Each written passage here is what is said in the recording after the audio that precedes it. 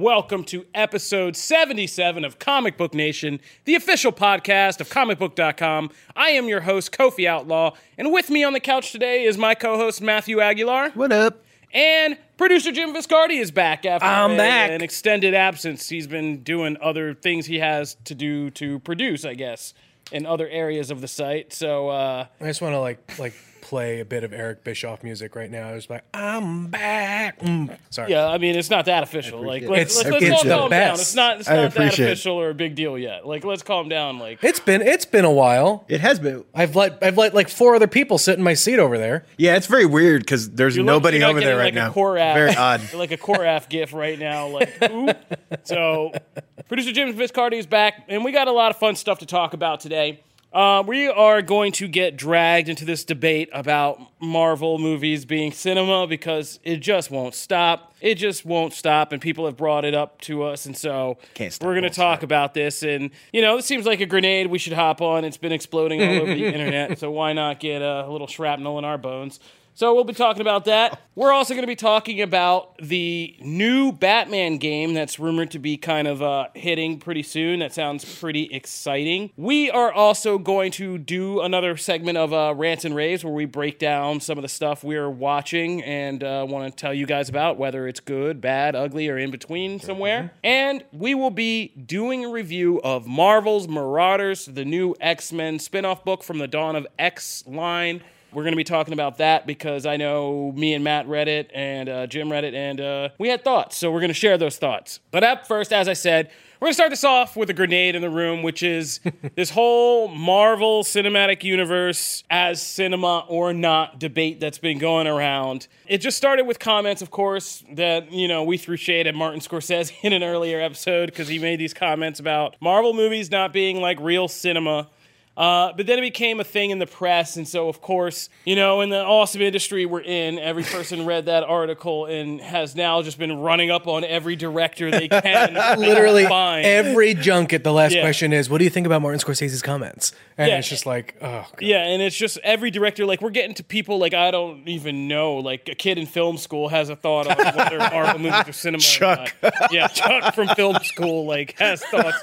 But it's gotten to the point where, like, yeah, this is one of those things where, like, social media and things going viral has the wrong effect. Where, like, Bob Iger is now, CEO of Disney, is now weighing in on this. That's and, when you know Yeah. it's gotten out of hand. yeah, like, Bob Iger's throwing shade in meetings about Marvel movies and cinema, and even when he's trying to do something good, he ends up getting roasted. Like, it's just... And also, as we'll get to when we kind of dive deeper into some of these comments, we're getting to the point where like people don't have anything like original because that's all been taken. So they're going to some weird places to find the line between So, like, let's just movies. go over it. So, Scorsese said, like, they're not real cinema, that they're basically, like, amusement parks. Yeah. And he was just kind of, I think, mentioning, like, they're just spectacle houses, right? Which there's a fair amount to be said about that.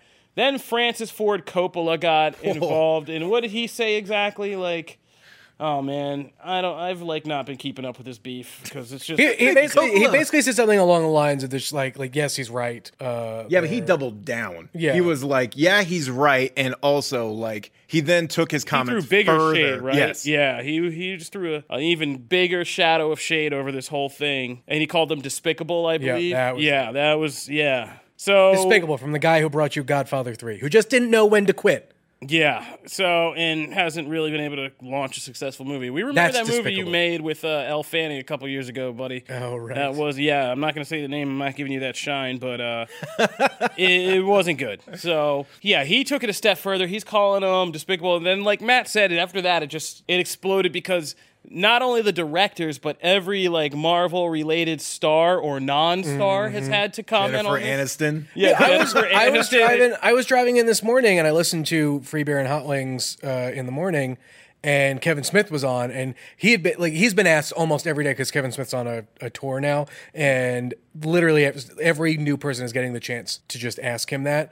But it's funny because I think one of the things he said, and it's an interesting thing to sort of look back on, the movies that Scorsese and Coppola are known for and revered for, are movies that they grew up watching that were like utter trash. Like they grew up watching just like dumb, mobster movies, 1940s. Yeah, and it wasn't until that, like the things that they loved and hold dear, that they did their take on to elevate those movies to the next level. And it's just interesting because you're seeing a movie just recently like Joker that feels like someone is trying to, say something else with a type of movie that a lot of people like and a lot of people are growing up with. And so it'll be really interesting to see like what young aspiring filmmaker now does with the superhero genre in 10 years. Yeah. Because then maybe that then will finally satisfy the great god of Scorsese. I mean, it won't. It won't. They'll be dead. Because again, that mentality never goes away. It's always there. Yeah. It doesn't matter. And I brought this up as a funny kind of thing to look back. I included in the show notes. People have dug up this video of John Carpenter.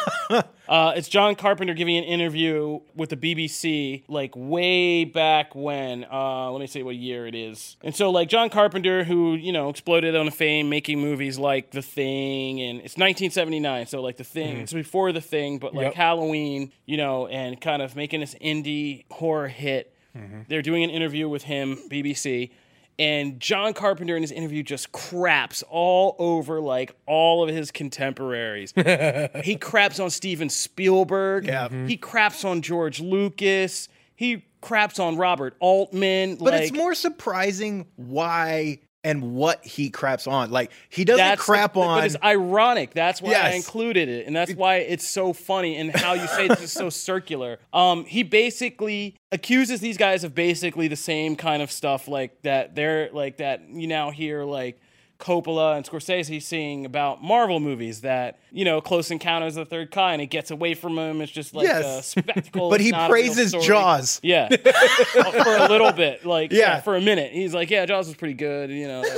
But like, he like says American Graffiti was great, but George Lucas lost it in the Star Wars stuff. Like, it's just, and it just goes to show you how, petty filmmakers really can be. Like, your favorite filmmaker's probably, like, petty AF, unless they're, like, somebody we know to be kind of more open. Also, if you want to watch 4 minutes of someone just thinking so highly about themselves, please watch this 4-minute clip. It's like, but it's not even that. It's just, it's like... so... But it's just, like, the dude at the end of the bar... like with too many cigarettes in the ashtray, it's like just so pompous, just complaining about stuff, and you're just like, I don't want to listen to this dude. It's not even like I think this dude is high and mighty and esteemed. I just listen to him and I'm like, where they find that angry redneck? But it's just funny too because.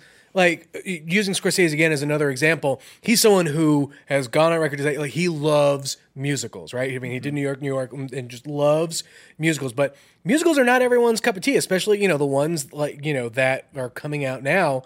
But I imagine if you went to Scorsese and said musicals are not elevated forms, he will fight back and say, no, you're absolutely wrong. Exactly. Because he likes them. But it comes back to that thing where I think that there's a nostalgia factor at play for different generations that they're gonna say what they're saying. It's old man yelling at the sky. Old man have old man thing, and it's ironic because Francis Ford Coppola and Martin Scorsese, especially Scorsese, who's now coming back and making The Irishman, which is like, you've been making the same film successfully, like, time after time, and he really has. With all the same people. Yeah, with all the same people, and not just the mob films, but, I mean, if you just want to throw, like, the Howard Hughes thing or Wolf of Wall Street in, it's always the same American rise, fall, like, somewhere land on a sobering foot. That's story. what he does. Yeah, that's what he does. And he does it extremely well. Yeah, and he does it extremely well, better than most. But like, Scorsese's not also like a master. Like, he went outside and tries to do things like Shutter Island, and it's not as successful. You know what I mean? So, I mean, we can go and just give these old men a lot of problems for a long time, but I thought it'd be more interesting to pull the pin on the grenade and just, like, throw it in the room and just, the one thing I don't hear a lot of people addressing is, are they right? I mean, everybody gets defensive, but are they right? I mean, look, it's not, you can use any of the Marvel movies you want. Or the Dark World. Yeah, right. Or the Dark World, or Ant-Man, or, like, to me, I've always been of the opinion that most Marvel movies, for me, are kind of one and done. I love them. I enjoy them, and for me, the Marvel movies are more about the experience of the ongoing narrative and the world building that's going on in this sort of grand Kevin Feige experiment. But there are very few Marvel movies that I will actively watch over and over and over again. I think, in some of them, I know people are like, when I say them, they're like, what, really? I like watching the original Thor a lot. I like Doctor Strange. I like Ant-Man, Cap Winter Soldier. Those are Marvel movies that I can watch over and over again. Everything else, I don't really have that urge or that itch to go. I agree with that. I need to go turn them on. But that doesn't answer the question. No, I was just. Do you consider these? I think what I'm asking, and I think if there was a more nuanced conversation, it is, and I don't think it's been handled right, is I think what they're getting at and could have some validity behind it is: are these cinema or are these product? No, they're cinema, but they're just not everybody's cup of tea. I think they're a little bit of both. I think the Marvel movies have become commoditized to a point where they are product. Winter Soldier, I think, is a perfect example. What the Russos did with that movie is unlike anything that had come before it from Marvel, and took, especially from the first Captain America movie, right? Like, it took a character that was sure, but it was a character that was campy and a little bit on the nose, and made it added depth to the character of Steve Rogers in a way that I don't think anyone expected when it came out. That aspect of it, and the character building and the depth and emotion that it built in that world and what it did, to me, yes, is cinema. Okay, I guess for me, the whole thing of is it cinema or is it not is something that people made up to make themselves feel important in the conversation. If it's a movie that someone made and I can go see it in a theater, it is cinema. It's not cinema that I might appreciate or might like. Like, I'm not a fan of the horror genre, almost remotely, except for a few pockets here. But I also don't say, well, those aren't cinema because I don't care about them or I don't even like them. I disagree with that. I think it's pretentious. I think you can't say it's a movie, therefore it's cinema. The same way you can't say it's a book, therefore it's literature. Mm-hmm. I think they're two separate things. Like, a beach book is a beach book. Right. Like a beach book, your smutty romance novels. Your smutty romance novels. That's still literature. No, it's not. At its base level, yes, it is. No, I think it's just a book. The definition of literature and cinema, I think, is more of, is there a Marvel movie that you think is going to be discussed and dissected in a film studies? Studies class. Just to give some background and context, mm-hmm. I'll say what Coppola said in full, because what he describes it. When Martin Scorsese says that Marvel pictures are not cinema, he's right, because we expect to learn something from cinema. We expect to gain something, some enlightenment, some knowledge, some inspiration. I don't know that anyone gets anything out of seeing the same movie over and over again. Martin was kind when he said it's not cinema. He didn't say it's despicable, which I just say it is. He just contradicted his own point. He said you don't want to see the same thing over and over again, but that's what these directors make. And they're purporting that to be cinema. I know, but not in their minds. In their minds, they're telling different human stories about... But that's fine, but it is the same thing over and over. It kind of is, but I think what your point is moot. I don't think so. I think what he's saying applies, because it's a conversation I've had in the literary world over and over again. Mm-hmm. Like, a mystery is a formula, right? Like, a mystery book is a formula. And when you do beach reading, you don't want to be challenged. You don't want like a mystery book that breaks traditional narrative forms and does these other things. Is that true for everybody, or is that true for you? No, I'm saying this is true for everybody who wants a beach book reading experience. The whole reason you want it is, I compare it to fast food and fine dining. Like, you can say like a burger is a burger, right? But like, if you go to like a master chef's restaurant, and their take on a using burger, prime ingredients, and their whole just remix of the whole burger concept into something you've never eaten before, it's different than like when you want to say, I want to go to McDonald's and I want that reliable thing I know over and over again. Okay, that's like beach book reading to me, and it's not bad. I don't think. I lose it with Coppola totally when he says one is despicable. Yes. Like, that's pretentious, and you need to STF you, in my opinion. Like, because you don't have a right to tell people, like, I'm a lover of both. So you don't have a right to tell me that anytime I want to go to McDonald's because I just want that right now, like, I'm failing some higher-minded purpose. Like, I like to go seek out new restaurants. I try remixes on burgers or steaks or whatever it is. But, like, tonight I just want some McDonald's. So it's the same thing with beach reading. Like, sometimes you want to read a book that challenges you and makes you wrestle with something that's hard, that makes you run to the dictionary, or it's hard to read because you've never seen something written like this. Other times you just want to read a mystery book and chill. And I think that's okay too. And I think you don't have to stigmatize it. So I think there is room to say that, like, yes, Marvel isn't traditional, like, high-minded cinema, and that's okay. We're not trying to, like, compare. I don't think you should feel insecure and have to fight up that battle. Like, to be like, no, we're not cinema. We're entertainment, and people love us. What? You want $1 billion? I got some lying around. Yeah. Help you make that thing you're going to wrestle with the human soul about, you know? I think where I lose it entirely, though, and I think that they discredit and kind of don't think about it fully, is I like Zoe Saldana's answer on this. Like, this is an argument about really what they're not saying is, like, we're talking about this as adults. Is this cinema for adults? This is kind of the unspoken thing.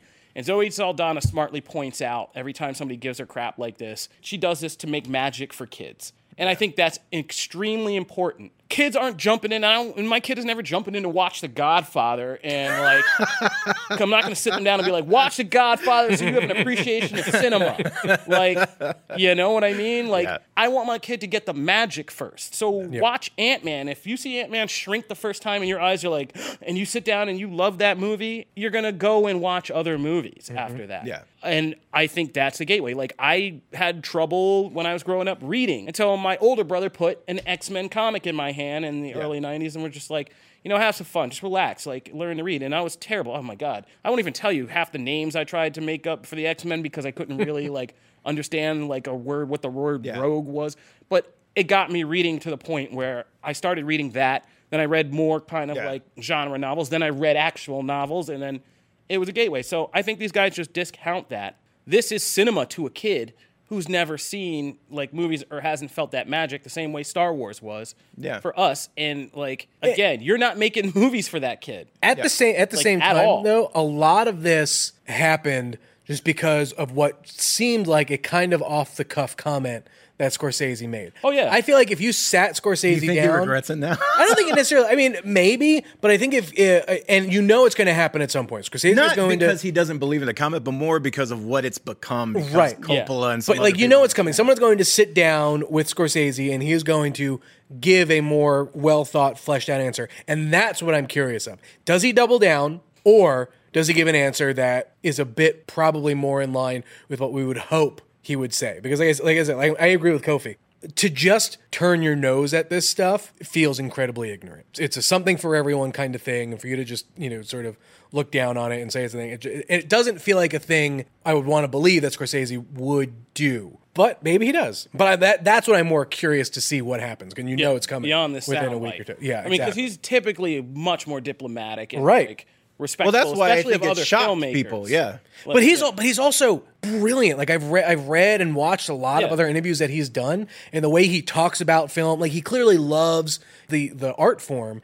And so I think the sound bite. It was kind of I think it was an off the cuff thing, and you know now it is what it is, and we'll see where we go next. Yeah, and again, we've gotten so far away from his context. He said a theme park ride, but that's not an automatic insult. Right, I love roller coasters. I think he was and I think he was just saying the kind of movement from moment to moment thrills and stuff like that. And when you get off of it, you it was really when Coppola Coppola said it opened his mouth. That's when it really took off. And I think when you get off the ride, like it's over and you put it behind you, and you're like, that was fun. And it's not it's not inherently bad ways. Yeah, it's not inherently bad. So I think Marvel movies are cinema. I've had some touching moments in Marvel movies that, I mean, and I'm a professional critic, that have made me even just like sit up and say like, wow, this is amazing. And like, this is great. And I haven't seen this before. So like, I'm good with the MCU. Plus I get paid to be. So there's that too. But all right, we're going to let you guys debate that. Hit us up at the hashtag Comic Book Nation. We've spent a ton of time on this. So we're going to keep moving to some Batman gaming rumors. We got a rumor this week about the next Batman game in the Arkham series. Warner Brothers Montreal is allegedly out there hatching a new game called Arkham Legacy, and it will allow us to play not just Batman, but with members of the entire Batman family, which is, I mean, this is a natural evolution of the Arkham games. I mean, this is where we're headed. We've also heard rumors that, you know, it could be a multiplayer game too, which would be really cool if we could take it back to like those 90s arcade games like X-Men and stuff like that. I love those. Yeah. Oh, yeah. And just like team dynamics, that would be really cool. Because, I mean, Arkham was the game Batman, like Arkham, what was it? Just Arkham Asylum was the first one. There's so many Arkham games. Asylum was the first one. Yeah, and so like that was the game that really kind of entered us in this new era of. It revolutionized Yeah, very much. that style of game, especially superhero games, because we were coming out of a period where we had just awful, like movie third remake party games, just, like movie knockoff games, and they were all just so poorly made and so hard to control, That and dumb just didn't Superman create the for instance. experiment. God, that was the ring, the sailing through the rings game. The most interesting, but like Batman, like Arkham, really put you in the skin of Batman, and it was freaking awesome. You could take on entire gangs, like do all the combo systems, and the it really investigation. leaned into the detective aspect of it all, which I think for the first that time. really a lot of people liked because for a long time, even now, like the Arkham games to me have done more for the detective side of Batman than you even get in comics or any other media right like now. piecing together crime scenes and stuff like that. That stuff is so cool. And so, like, but it really just made this game of, like, immersive superhero character immersion, like, really locked it into place. And then Marvel took the baton and, like, with Spider-Man that we have now we have Avengers coming. But Arkham Legacy, I mean, if Avengers is coming, Warner Brothers got to top that. So Arkham Legacy would be a nice step. And we've heard, so Batman Family Playable, Court of Owls will be the storyline, and possibly multiplayer is what we've heard so far. Yeah, and this one is WB Montreal, so they're the ones that did Arkham Origins, which is actually one of my favorite games in that franchise because aside from some weird choppy frame rate stuff, like right off the bat, that game that was set before the other Arkham games, and I thought they did a really good job with like doing a younger Batman, doing spin on some of those villains, and like Mad Hatter was awesome. Like they did some really cool stuff with characters in that game. So my question is, because Rocksteady kind of ended theirs in their trilogy, their trilogy's done. So this seems to suggest either it's picking up where Origins left off, because there's a big gap of time between where Origins ends and Asylum begins, or is it set after? Because like for people that remember Arkham Knight, everyone knows he's Batman now. Like there was a bunch of stuff that kind of happened at the end of that game to be like, okay, well maybe that's why you play some of the other characters. Well, that's what I think. Sorry. But that's where I think is the smarter place to pick up, and why having the family aspect of it.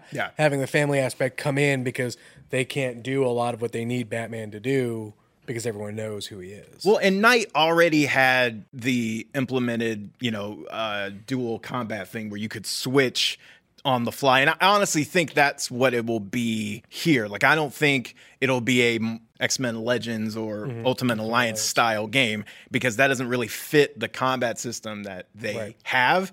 They already have it built in where you can have two people fighting at the same time. So, I mean, having the Batman family at this point, because like when Knight launched, Batwoman was popular, but she wasn't like as popular as she is now. We didn't have like Orphan and like some of those other characters. They could do a lot. Like they could have, I would love to have like a Renee Montoya question playable in this game, or an Orphan, or, spoiler could be back. Like they could do some really cool stuff aside from Tim Drake, Damian, Nightwing. But I also like But that. at the same token, and it could also just go back to the Origins thing, make it a lot easier with a lot more recognizable characters. Yeah. From when Batman and his... They could absolutely do that. And then I think is the big question, right? Like, if it's going to involve the Court of Owls, that's a very singular kind of vision as far as who the bad guys are going, the bad guys are going to be. So I don't know what that extended villain cast even begins to look like, because that story is incredibly straightforward. And for them to build out and upon that, especially if it's taking place in,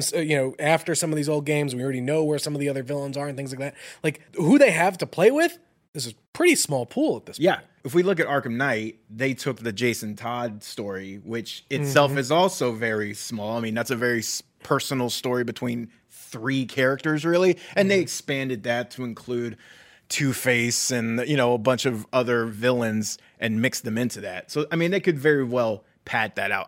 I'm just interested to see the timeline. And also, if this game is supposedly what remained of the Damian Wayne solo game, so did they just like I kind of want to see what this looks like from that angle. And also, if this leads into Rocksteady's eventual announcement of whatever hell DC game that they've been working on, which has been rumored for Superman, and Justice League, and Suicide Squad.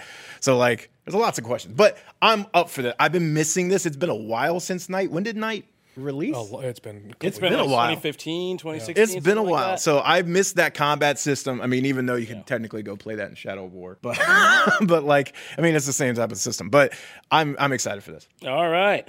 So when we come back, we are going to break down Marvel's Marauders and do some rants and raves really quick and show you guys some love by reading some fan reviews. So stay tuned for all of that.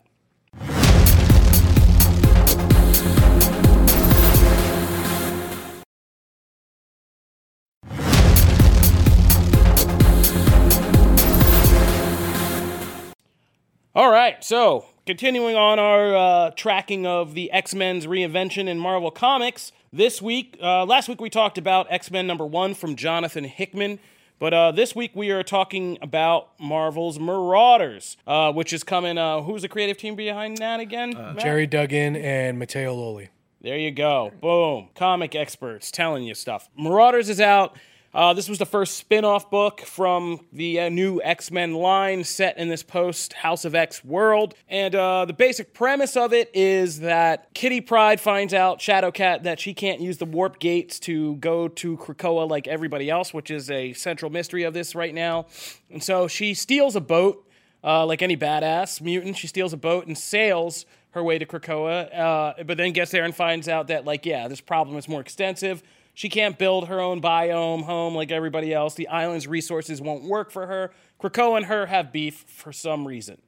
So Kitty Pryde is recruited by Emma Frost to take on this other mission that they need for the new nation, which is to take a boat and sail to nations where mutants are still oppressed under countries that didn't recognize Krakoa's sovereignty and mutant amnesty that most of the nations of the world have. So they need to basically have a kind of pirates for good team to go out there, sail around to these nations, and help liberate mutants who are living in these oppressed places and but also too deal with other things. For mutants who also can't use Krakoa, right? Like isn't that a conceit of it, that Kitty's not the only one who can't use the portal? No, it's mostly that people can't access the portal. They can't get so the portal. Kitty's Because bringing either they portals to couldn't set one up in that country, or like we see with some other Yeah. countries, they're being guarded, or Right. because those governments don't want Exactly. that. Like Russia has a whole squad of goons outside the portal. There's like mutant hunting dogs in front of now one. there's some new kind of humans have created new kind of mutant hunting animals to kind of patrol and make these places basically like death runs. I guess I thought they would have been like. Do you remember Predator X from what, Messiah Complex or whatnot? Yeah. I feel like those we would have seen pop up like again as like the dogs in front of the thing, but they were like something. They were just kind of something else completely. Yeah, there's something new they just threw out there. I saw that and I was like, why aren't those something we've seen before? So people. I mean, there's still a lot of beef in the world with places that are not so into mutant rights. And so like Kitty Pryde recruits a team. She gets Iceman. She gets Storm. They find the original Pyro's back from the dead. He was such a great scene. Yeah, he was just kind of stowawaying and like hiding on the boat, taking a nap. And when it goes sailing, and so he just joins the team because he was looking to get into trouble. So this is good for him. We find out he was one of the first people resurrected on Krakoa. And so, like, yeah, he's just looking to get into something. And he's happy just to have Lockheed around. That moment's awesome. Yeah. And this book was really kind of, it's such a weird concept. It's like the X-Men meets a pirate book. Yeah. And like, but also like geopolitical intrigue. And like, how is this all going to work? And it's such a weird, quirky book, but it works this first issue really well. I had no idea what to expect from this one. And to be honest, I had pretty low expectations of this one. This was the one I was the least excited about, just because there was really no one on the team that like I really kind of cared about. And so when I just started reading it though, but like the conceit of this story, especially how it operates in this, Hickman X-Men world, is straight up fascinating. I mean, if you read any of our articles on comicbook.com, but when you say it's like a pirate adventure thing, like I don't care about pirates. You know but what I mean? he's wanted to do one forever. No, and the enthusiasm comes through in this book. You can clearly see, like, this guy has wanted to write one of these forever. But the thing is, I mean, I think what hinges on this and what's so good in this first issue is, like you said, you didn't care about the team, but like what makes this work is the character of Shadowcat in this and Kitty Pryde. And it's all kind of Kate Pryde. Yeah, I know. We're gonna get to that. Jump Gun Jim. Like we're getting. Oh, that's the name. So that's the name. We're gonna get to that, but and this is kind of a book about her character having like this awakening about who she is and in this new world order and who she's going to be. And she kind of leaves this whole Kitty thing behind as White Queen kind of goads her into finally accepting like. It's a sign she's a grown-up now, like, my name is Kate Pryde, she says at the end. But this book makes Kitty Pryde into, like, it's really good how it makes her the central character and makes her a very interesting character. She's kind of, like, edgy, kind of badass. There's a little bit of that Age of Apocalypse Kitty Pryde I see in this one, and it's in just enough, but still the classic kind of cutesy girl. And there's a thing where she takes on like a whole squad of goons, and I think is it Russia? That action scene was just so and it's literally Kitty Pryde versus an army, and it just shows you if you've ever like thrown shade at Shadowcat and been like, oh, she's like one of the weaker or stupid X-Men. Like this one just shows you like how badass she is by just having her just destroy this army of dudes. And she does it so it's portrayed in a way that it's almost effortless. Yeah. And she's just going through the motions as an experienced X-Man who has been doing this for her whole life. And again, it's that concept of like, oh, there's no way Kitty can do all this. And she is just going boom, boom, boom, boom, boom. And you're just like, whoa. It's one of the things that, over the years, like there have been creators like, she was spotlighted in Astonishing. Yep. She was spotlighted in X-Men Gold.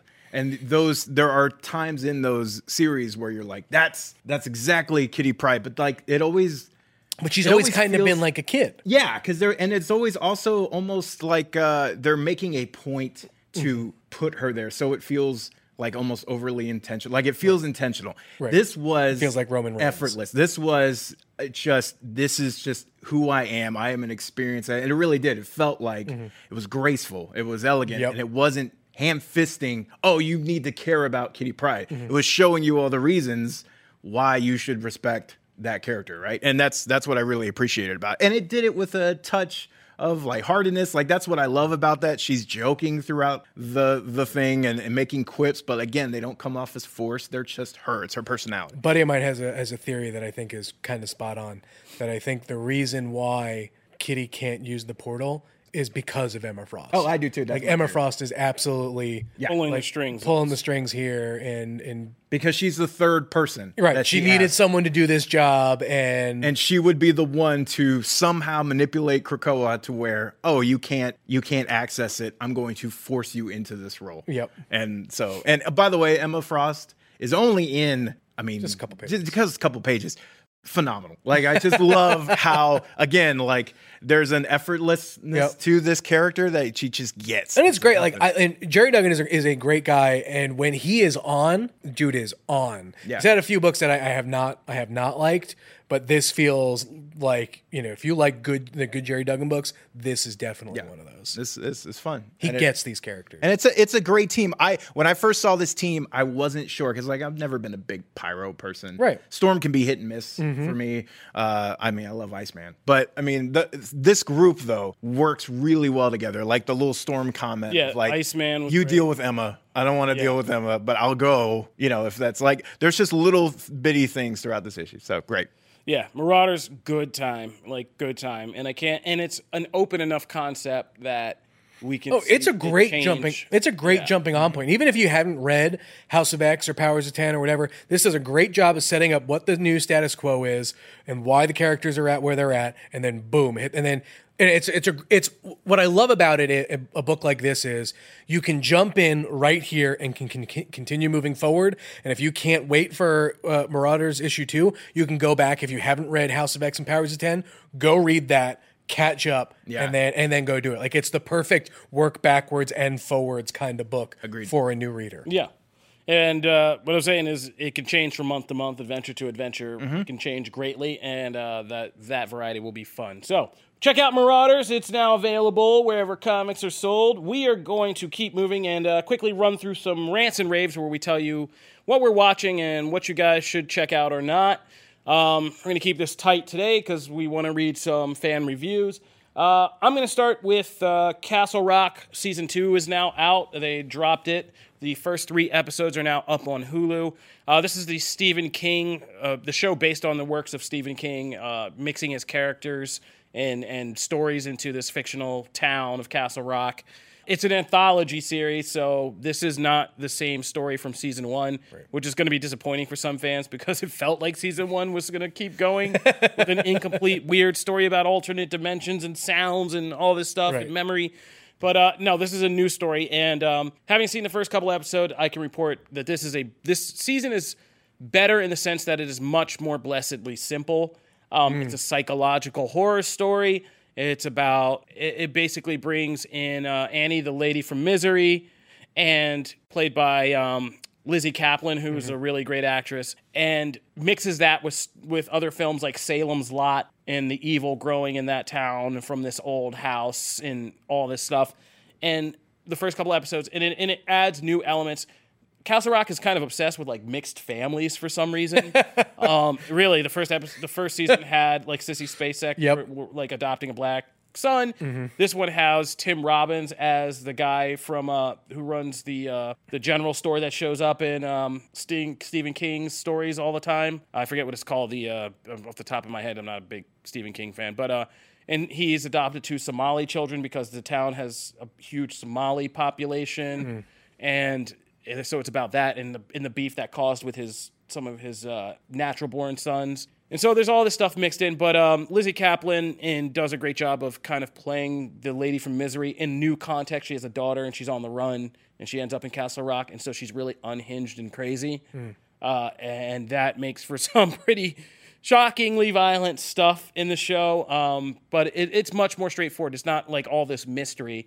It's just kind of a good thriller tension. This takes place in the same setting, though. Yeah, Castle Rock. As season 1. Yeah. It's just a different story. Okay, that's what I thought. I'm excited. I liked season 1. I'm excited to what is coming for season 2, and I'm glad that you liked it. Yeah.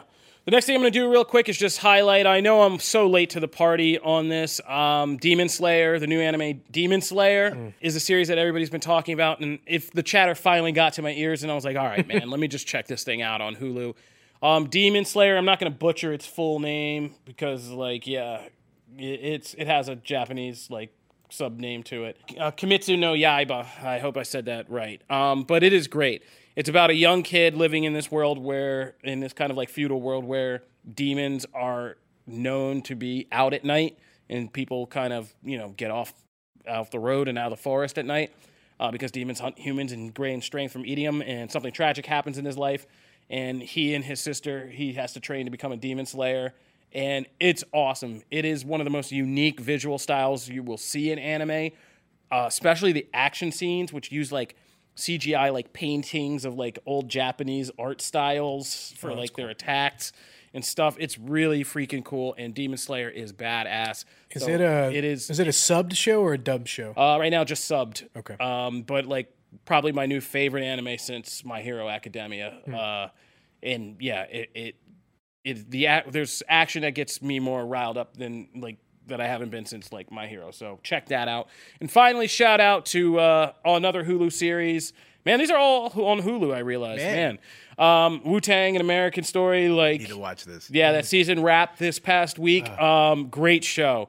It's basically like a slightly fictionalized telling of Wu-Tang's origin story. The cast is fantastic.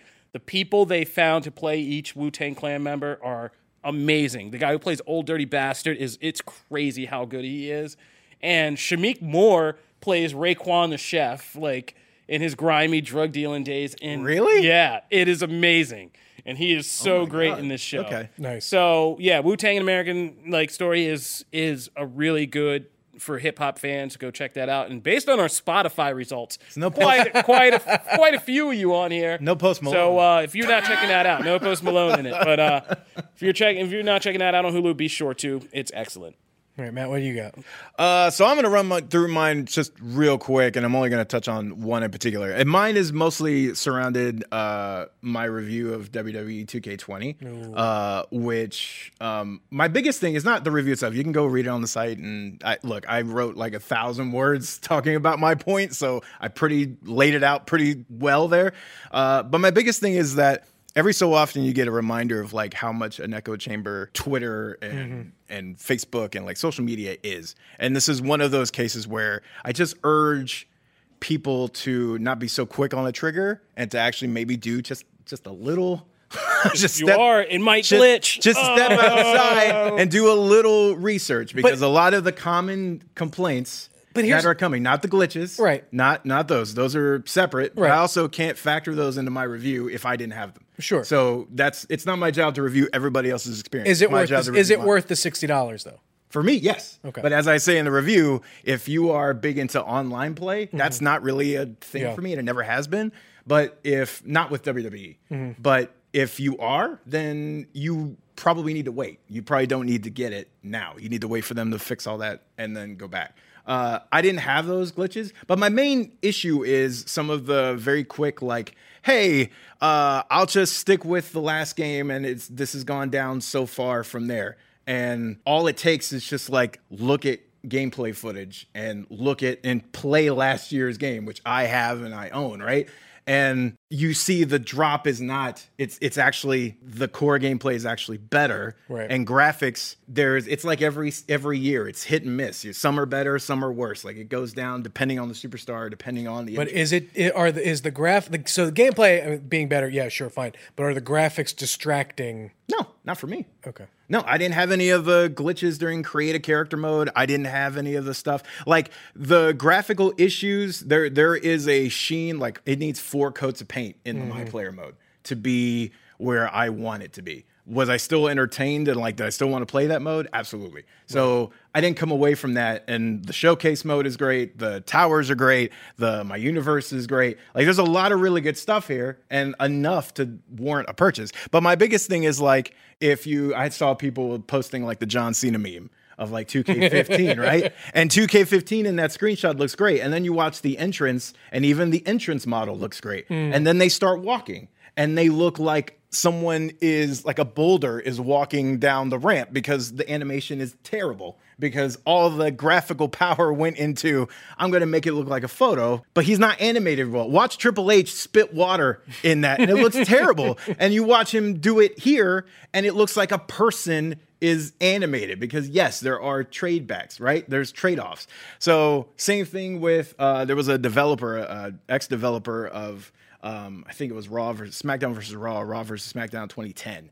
And he went on, he told this whole video of like, here's my opinion on why 2K20 is broken. And he essentially upped Ukes, which was the former developer of the series, for doing crunch in January. And he's like, and he kind of sold it as a plus. Like, oh, well, we had ideas and we went there and the higher ups treated us to dinner. And then those developers, the next morning, we realized that like they hadn't gone home. And they had been working all night through to get our changes in there. And like, I feel like that's the problem with this game, is that it doesn't have people that'll do that. It doesn't have people that'll make that happen. And you go, that's a terrible freaking policy. That is what like current legislators are trying to get out of gaming. That is why people burn out in this industry. So maybe think a second before you say stupid things. Like there's context there. We don't want that. It's okay. So no, you shouldn't be praising someone doing that. You're going really crazy with this. I'm just saying there are things that bother me, and it's that quick social media trigger finger thing of here's things. And if you just take 5 minutes to go look at something, you can realize that, yeah, that's not the case. So are you recommending W? I recommend it. Okay. You can read my review. What else do you have to rave about? The other ones, no, because this took way too long. So the other ones I'll cut for some other time. But that was my main gripe. You feel some kind of way about I'm just saying that bothers me. No, I mean, I get it. Get it off your chest. Yeah. So anyway, that was my rant. I can go super rapid fire quick. If you're not watching My Hero Academia, you need to watch it. I know we're only two episodes in. The first one was basically a recap. The second episode, for what we know is going to come, is back, bigger, better than ever. Just go watch it. If you like things like the X-Men or superheroes in training or any of that type of stuff, this is the show. That's the show for you. That was way less vitriolic. I have a quick rant though, and I feel that HBO and Damon Lindelof did a not so great job in selling the general public into the Watchmen show. There are a lot of people who I have spoken to who know in generalities what Watchmen is. They don't really know what Watchmen is all about. Watch the show, they don't get it, and they're not sure if they're going to want to watch episode 2. And I can see where they're coming from. Really? I loved it, even though like it's not very Watchmen-y, and I know a lot of people have really liked it. But I was surprised at the amount of people who I would have bet $100 easy would have been super into this show and just weren't, because they were kind of lost and aren't sure they want to invest the time for it to get better or for it to make sense. That's Okay. Interesting. Tell them to listen to our Watchmen podcast. That'll help them. All right, that'll do it for Rants and Raves. And to close out the show today, we are going to, as stated, read some user reviews. So if we read your review and it's a 5-star review, we will send you a Comic Book Nation t-shirt. You just need to hit us up. The easiest way is over the hashtag Comic Book Nation on Twitter. Yep. Or you can email editor@comicbook.com. Or email editor@comicbook.com and send us your real name, your shirt size, and your address. That's right. And give us a couple weeks to a month to get them out. All right, so we're going to start with one that's not a 5-star review, because I just saw this one. It's a 1-star review. Oh. And I was like, what is this? And it just says, horrible by Tad McFly. Matt is terrible. And it says, I really can't believe how bad and unprofessional this podcast is. If I want to listen to... Here we go. If I want to listen to people trash Trump on a daily basis, I'll turn on CNN. Sir, I would just like to point out, nobody has ever mentioned the president by name on this podcast. I don't even know. No, we've mentioned, I know what he's referencing, we've mentioned twice comparatively saying things we're talking about are absurd, like comparing them to what's happening in political life. Okay. Like we've said, this isn't crazy. Like if we think this is crazy, like we're in a day where people are like denying facts. So it's been part of arguments. That's not... we never mentioned the president or any other political figure by name in this show. We won't be doing that because this isn't a political podcast, and that's not what we're here for. That's not what we do? No, we indoctrinate people in other ways. Let's read the fun one. Gonna have to change. More of a religious podcast than anything. But you boo boo. So sir, calm down. Like, I mean, you know what? I'm glad he started with a 1-star though. It keeps us. That's it. I want to go up. It's kind of like a snowflake-ish one. Like we've never mentioned the man by name. Like how offended are you? We've never even said anything directly about the president or politics. So makes my 2K 20. And don't throw around unprofessional. That's not unprofessional. So check your words, Tad McFly, because it's stupid. I understand. Kofi, this is Kofi's baby. He's very passionate about it. No, it's not even about the podcast. Like that was just giving us a 1-star and saying something's unprofessional because we made an indirect political statement. Like, come on, man. All right. Now read for the the good ones. people. Yeah, now for the good people. Can't think of a title. After seeing by Hoodlum 209, after seeing that there was a podcast from Facebook, it was a must. I love the interaction between everyone on. It's like we are all having a convo. I listen on or at work, and it is awesome. Thank you for making my workday go faster. You are welcome, That's sir. awesome. Look at that. Oh, man. Here's another one yelling at us about spoilers. Oh, boy. I don't know. I've been pretty good about warning. Yeah, I don't know. You're just complaining. We tell you there's spoilers. I try.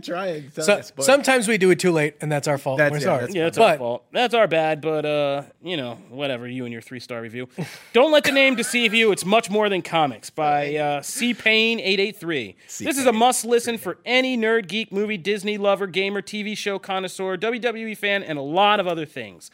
I love this show. The hosts make you feel like you are part of the team and you are among friends while discussing a variety of topics. They discuss and review, as well as spoil, beware. Oh, man. From an assortment of different perspectives. That's fair. And isn't limited to a single viewpoint. I express how highly I recommend a must-listen. There are going to be so crazy spoiler warnings in this. I'm going to make you hate my voice. That's fair. You're gonna Thank hate you, my C-Pain883. for these I love spoiler that name warnings. so bad. Or so good. One of the only non-football pods I enjoy by Tim NFL. I enjoy it twice a week and would love it even more 3 times a week. The The Holy Trinity in Marvel and DC are awesome. A little wrestling, not my bag, but I get it. And the queen of anime. I am on the go and love being able to absorb all of this info on my daily commute. Give me more. Megan got a shout out. So it's really funny because just last week, so Megan and myself do the A Wild Podcast Has Appeared, the Pokemon show we do. Nice plug. And whatever, yeah, sure. And Christian and myself have gotten plugs. But Megan has only gotten one, and so I love the fact that she has gotten a shout out for Comic Book Nation, a show that she's on every once in a while. So Pretty sure this is actually like the third. I think this is like the second or third one she's gotten with us. Yeah, no. Thank you, Tim all the NFL. time. Yeah. Recent find by Super Sam 75. I started listening to Comic Book Nation recently. I've used their website for years to keep up with the latest information on all things comic books and pop culture news, but wasn't aware of the podcast. I didn't know what I was missing. The podcast is fantastic. I've enjoyed each episode. The crew has a great energy and brings so much to the recording. Make mine CBN. Oh, I love and that. finally, How Have I Not Known About These Folks by Frog of Wind Sea. I love that name. I am a So big many good fan names. of all things pop culture. One day, one of my friends posted one of the comicbook.com's articles, and ever since, it has turned into my front page of the internet. When I found out there was a podcast, I immediately tuned in and have listened to every episode since. The Wednesday episode rundown of the comics helps me to see if I missed a good comic that week. The Friday episode helps me catch up on any happenings that I missed throughout the week. The rapport between the hosts is pure fun to listen to. All right. Thank you to all our 5-star reviewers. We really appreciate you guys, and we appreciate everybody who's listening. Can Even I if you can come I slide, away with can I slide in one more? 3-star, Can I slide in one more? I just because I really like this other one. hey man, you wouldn't be Jump the Gun Jim. Oh, whatever. Your- that's officially your name, this is a good by one. the way. This is by Glenn X Gucci because I really like this one. He goes, I've looked for podcasts that cover comics and movies and TV forever, and this is all of that in one. I love the real takes on things rather than pretending they like something that they don't. Just subscribed a month or two ago and and love binging every week for past issues. Keep it up. I think that is a great read because one of the things that I love, even as someone who's just sort of sits back a bit and watch you guys do your thing. One of the things that I think is core to this show is we love this stuff. And there are some things that some of us hate, and there are some things that some of us love. And when that powder keg is lit, it's awesome and incredible. And a lot of that, I have to give props to Matt and Kofi for, because they're the ones that steer this ship. And whenever we have, we're bringing in a new third chair, or even someone else sitting in my chair in the fourth spot, 77 episodes in, this has been fantastic. So kudos, guys. Oh, thank you. That's so nice. If you knew anything about where we work, you knew this is so rare. We don't get praise like this. It's only because we're in the studio and the cameras are on. And I'm like, I need the proof. Cameras are on, yeah. Here we go. Jim's building up points. He's been doing like a lot of good. I'm gonna have Rich. Man, that save empathy clip for me. training, whatever that empathy training was, Save that I don't know if he clip, put you in please. like a Thank you. Watchman pod or something, but it was pretty good. Thank you, empathy training. And that's where we'll end this episode of Comic Book Nation. Thank you, guys. If you ever want to subscribe, we put up episodes every Wednesday and Friday. Make sure you check out both. This is the Friday episode. Make sure you go back and listen to the Wednesday episodes. Now with Janelle Wheeler, who is now our co-host on Wednesdays. So be sure to check all that out because we have some great discussions and things. And it's really popping off, the Wednesday one on Facebook. So make sure you listen to that one, too. That's the Wheeler wagon showing up. Yeah, man, that Wheeler wagon. So it's serious stuff. If you ever want to join the discussion, hashtag Comic Book Nation. You can listen on iTunes, Spotify, Google Podcasts, Google Playlist. Tell any Amazon Alexa device to fire up Comic Book Nation podcast. And there was something else I realized that we're not plugging constantly. Oh, yes, we're also on YouTube. If you guys are ever looking to find us, because I know some of you kids who give me shade are always looking at my YouTube views and whatnot. But we're on YouTube. Videos of this show get put up there. I know there are comic shops that play our show in their store. That's For real? awesome. Yeah, for real. You are just going, Oh you're my throwing God, everything this is so off right great. now. Oh, okay. But that's going to do it. If you want to talk to me, I'm at Kofi Outlaw. I'm at Matt Aguilar. And I'm at TV. Jim Biscardi. That'll do it. We're out of here. Peace. Deuces.